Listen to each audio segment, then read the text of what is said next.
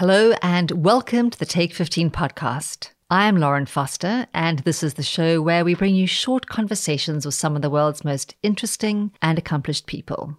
Today's episode is one I'm especially excited about: investing in Africa. As some of you may know, I was born and raised in South Africa and still think of Africa as home. And so I'm delighted to have with us Melissa Cook.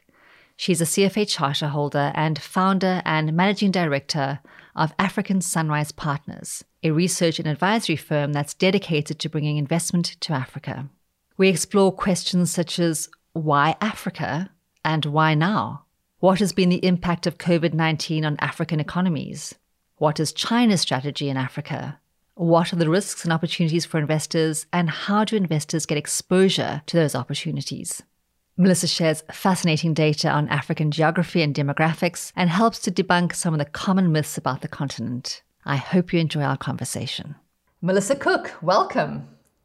Thank you. It's a pleasure to be here. I am actually so pleased to have you on the show today. I've been really looking forward to our conversation. So you started your career as an equity analyst, and that really allowed you to sort of travel the globe. But for the last 10 years, you've really focused on Africa. Tell us, what piqued your interest? Why did you fall in love with the continent? Well, I studied African history in college, so that always was in the back of my mind. And my husband and I went on our first date to the movie Out of Africa, which is obviously a very romantic version of the continent. And for our 20th anniversary, he said, let's go. So we went, fell in love with East Africa and started traveling. And I noticed all the economic change that was happening. And I was sponsoring women through an organization called Women for Women International. And I met these women and I realized they had such commercial instincts. And I thought, if people have jobs, they can solve their own problems. And what can I do? So long story short, I founded my own company, decided to go independent in 2010 to produce research and offer advisory services to get people interested in investing in Africa. Well, great. That's a sort of a good jumping in point. And let's sort of start with the big picture. There are lots of negative stereotypes, misconceptions about Africa. So when investors consider Africa, what do you think are the biggest misconceptions they have, and can you help correct those? Sure. First of all, people think Africa is one country, and it's not. It's 54 countries. It's a continent of the scale that you just can't imagine until you've been there and run some numbers. So the distance between Nairobi and Dakar, Senegal, is the same as between Dakar and New York, about 3,800 air miles. So when you start realizing the scale and the distances, you can start to think about how different parts of the continent must be from each other. There's also a perception that Africans are sitting waiting for a handout, and you would not believe how commercial most people are. Some countries are more commercial than others, like Kenya and Nigeria are very commercial. But it's really a continent filled with young people, 1 billion people growing at 2% a year, and about 60% are under the age of 25.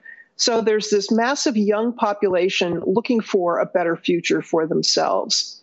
There's also this misconception that the continent is filled with war and filled with military coups. We did actually have a military coup in Mali last week, but that's the first in a very long time.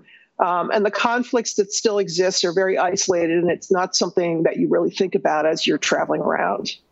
So I guess speaking of sort of negative images, on LinkedIn fairly recently, you were saying that someone asked you if there were any good companies in Africa, and you sort of ran out of time thinking of all the names to share with him. Yes. You also said that the narrative of Africa has sort of swung back to this, and in your words, shoeless child in a slum who's a tragic figure in the COVID crisis. And what you really want to do is to swing the conversation back or towards innovation and entrepreneurship and capabilities, resilience that you're seeing in so many countries. Mm-hmm. And I definitely do want to speak about all the positives. But before we do, we need to kind of cover the COVID-19 piece. Yes. I was reading recently that Africa passed a fairly grim milestone of 1 million cases last month. So can you talk a bit about the damage of the COVID-19 pandemic in terms of loss of tourism, oil price, the sort of the human toll of the lockdown, and maybe tell us which countries are faring well, all things considered, and which are really having a much more difficult time of it? Sure. Well, first of all, the 1 million cases, when you consider that it's a billion people, now that number is probably way underreported for all kinds of reasons. But if you think about New York, you think about Italy, you think about Brazil, when the infections were really running rampant, particularly early on in New York, you couldn't hide it. Unfortunately, there were refrigerated trucks outside hospitals functioning as morgues. You do have great pain and suffering on the continent, but it has not been to the extent that we've had in some other very bad markets. I think there's some reasons for that. First of all, most African governments have been through terrible diseases before. Every trip that I've taken, I've always had my temperature taken at every airport. It's just part of the standard health check. They understood how devastating this could be, and they locked down very quickly. So you didn't have nearly as much transmission. You still could. It still could get much worse. Nobody knows where this is going to go. But you've also seen some great cooperation. For example, the African Union, together with a couple of entrepreneurs, has a centralized buying platform for all COVID supplies, as opposed to here in the US, where all 50 states are on their own. The African countries can buy centrally. There's also been tremendous innovation. So, most of what you find of the more sophisticated goods and equipment in Africa is imported. And the risk is when you have something like COVID, if you have testing machines, maybe you have the most advanced testing machines, you can't get the reagents, you can't get the supplies. So what do? You realize you've got to look inward and do more of this work yourself. So there are some of these technologies and some things where the innovation has just been astonishing. There was a group of young engineering students at Kenyatta University in Nairobi who developed their own ventilator that could be made for an affordable price locally. Quite a number of the consumer companies have switched to making PPE. So there's been, I would say, a much stronger and more coordinated approach.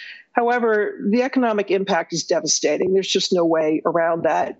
Most Africans, something like 60 or 70%, earn their living in the informal economy. They only can eat what they earn that day. So, people are really on the edge. There was tremendous coordination of resources to try to ensure that the basic minimum survival food was delivered. But the economic damage to the poor, it's really shifted people into abject poverty that would have been maybe on the way up toward the middle class. And that damage will take some time to undo. You had a couple of shocks at the same time, the oil price shock, which really started a little bit before COVID, and it accelerated and got worse because of COVID, and then tourism. So you've had a big drop in the amount of foreign exchange coming into African countries. And, I've been on a push for quite a long time to really get governments to understand the reason your currencies are in structural decline is because you import too much. And people understand this. If you can have import substitution, if you're producing and processing your own food domestically instead of importing it from somewhere else, you won't be as susceptible to these foreign exchange shocks. So African nations will clearly need a lot of investment post-pandemic. And I know you're doing your part. You do a lot of research. You're trying to educate investors on the opportunity that is presented in Africa. Mm-hmm. So lay out the case for us, why Africa and kind of why now? Well, first of all, you can't afford to ignore it. You have a continent of 1 billion people growing at 2%, as I said before. Demand exceeds supply for virtually everything. And I think it's one of the misconceptions about very distant parts of the world. People think there's no demand, there's no consumer demand, and nothing could be further from the truth. So you look at, just take that consumer picture, for example. People do have money to spend, but they're very specific about what they want to spend it on. And they need the right package size, the right manufacturing cost and distribution channels to get those goods into the hands of people with the money to spend. So consumer companies, there's a big demand right now for investment in food processing. Agribusiness is a big topic of conversation. So agribusiness and food as an entire sector is very exciting to me because African countries are just now starting to accept the idea of hybrid seeds, more advanced technology. You're starting to see investment in fertilizer that's more tailored to the needs of each individual part of the continent. And you still have the entire value chain, the inputs, the productivity, the processing, storage, financing of the whole thing, and then route to market to the consumer. I think it's a very exciting area, and the building blocks are in place, but there is a lot of funding needed, and you see people coming in with significant business orientation as opposed to a nonprofit orientation. Technology and communications is another area that's very interesting. First of all, most of the mobile phone carriers have sold their towers to independent tower companies, and they are in the process of expanding their portfolio, improving the economics. So that's an interesting area. At least one of them has already gone public. Helios, an American tower, is also sizable. But you have such an incredible early adopters of technology because people don't have brick and mortar bank branches to go to. And a lot of them don't have bank accounts. They have mobile wallets instead. They think we're so archaic using credit cards. And there's Google has done a great job with the Android app developer ecosystem. The app developers are creating solutions for problems that we didn't even really think needed to be fixed, but delivering high quality education content to children, providing remote healthcare, which now we understand more about why that's so important. So anything related to technology and communications, a lot of the big American companies are already there and have been quite successful. Facebook, Google, Microsoft, Oracle, and quite a few others. There's a big need for infrastructure. I know that there are types of, it's being looked at as a different asset class now by some long-term pension investors.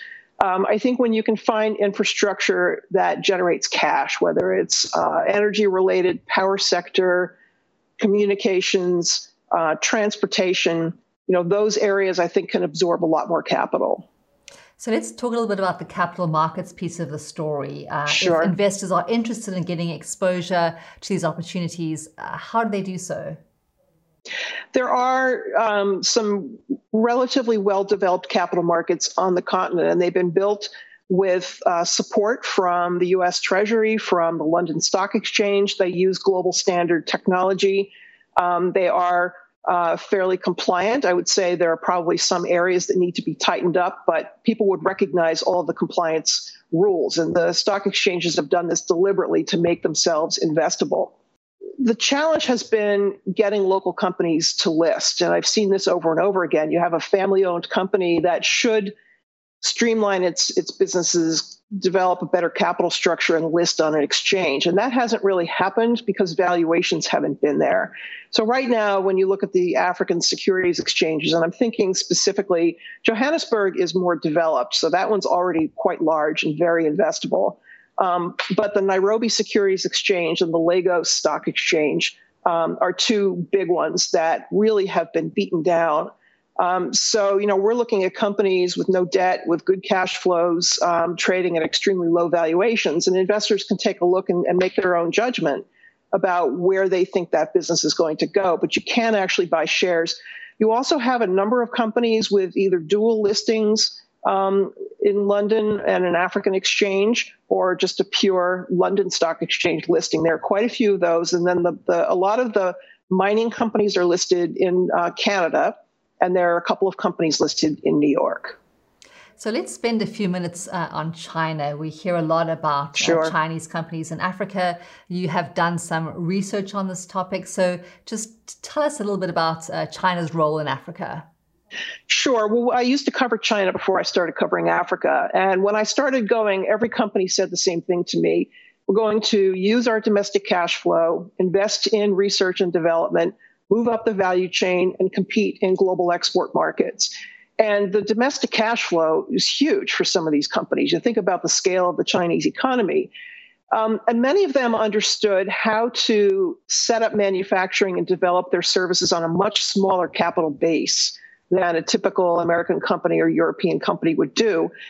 They also understood that the needs of their customers were going to be different, because when you're going into brand new markets, people don't have, they don't care if something's going to last 30 or 40 years. They want something that will work today.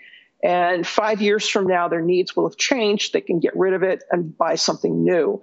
So the critical thing was value for money and bringing in products at a price point that the customer can afford and then deliver enough service. So if a truck starter lasts 1 million starts on a Bosch starter or whatever the number is, you can have a Chinese-made truck at 1/10 of that, and it's still considered value. So the Chinese government also had a very clear strategy of going out. They had strategic industries in power, in transportation, in healthcare, technology, where these companies were given a lot of government support, a lot of them government owned. And they started going into frontier markets, of which the African countries are a prime example. They need excavators. They need mobile phone communications network equipment. They need trains. So the Chinese companies have been aggressive and early, very willing to take risk, and they come in with the backing of different Chinese financial institutions. And they operate in a different way than the US Exim Bank, for example. They're allowed to tie a deal to using the Chinese equipment, which we're not permitted to do. So what you find is a politician comes into office and he's promised his people, you're going to have a new bridge between A and B, and we're going to have a new road that gets you to market quicker. The Chinese construction company will show up and say, here's the check, here's the deal, here's our equipment, we're going to use our people, we'll build it, and it'll be done. Now, it may or may not be the perfect quality, but it's done. And the politician has it there for the next time he needs to get reelected. You also have, frankly, much more aggressive R&D in some areas like Huawei, which I know is a dirty word in the US at this point. But, Huawei has been very aggressive and advanced in putting new technology to work on the continent. They've moved from 2G, 3G, 4G, and now looking at 5G. And they've gone in with Chinese financing, and they've built a lot of the mobile communications infrastructure. So there's just no American or European company that's done that. The CEOs tend to see Africa as too scary and dangerous and not important enough. So the Chinese have taken over. And guess what? They've gained skill. They've gained scale. Their products are better and better all the time. And now they're globally competitive. So you mentioned that the Chinese are willing to take on risk in Africa. So that's a part of the equation we haven't really talked a bit about yet. Just lay out some of the risks. And I know that you're a big advocate for investing in Africa, but what worries you about investing on the continent? Well, first of all, I like to say to people the biggest risk is not being there. And what I really mean by that is if you're a chief investment officer or a chief executive officer, you should know why you're in Africa or why you're not. So that requires thoughtful and deliberate analysis and risk mitigation. But assuming you've gone and you're there, you have political risk, which it's a factor. It's a factor in the U.S. It's a factor everywhere. But, you do have political change.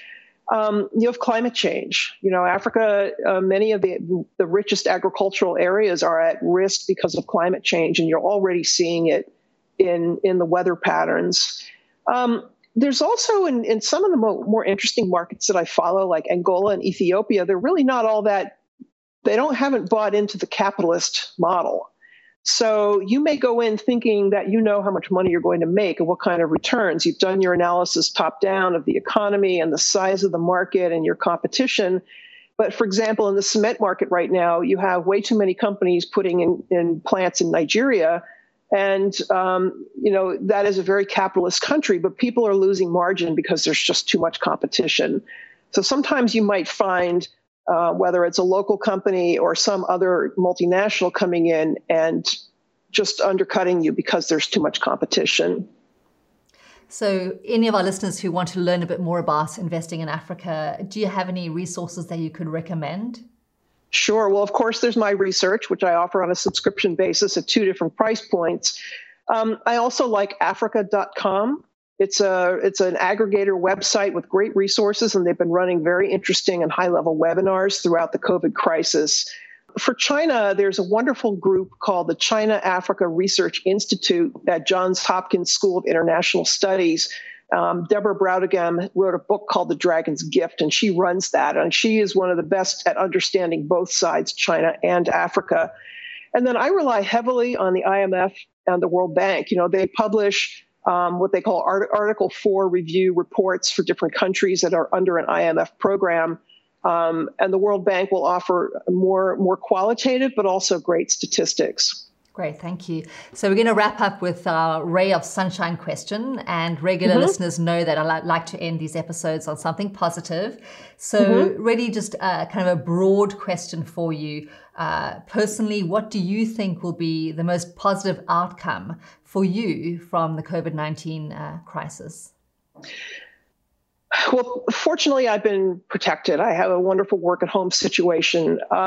And believe it or not, my business is busier than ever because people are trying to sort things out. And I have a lot of advisory work that's continuing. But to me, one of the biggest things that's been holding Africa back is government unwillingness to change, where it's obvious to everyone that they need to change. And maybe now they'll actually open up and allow more privatizations, more business involvement.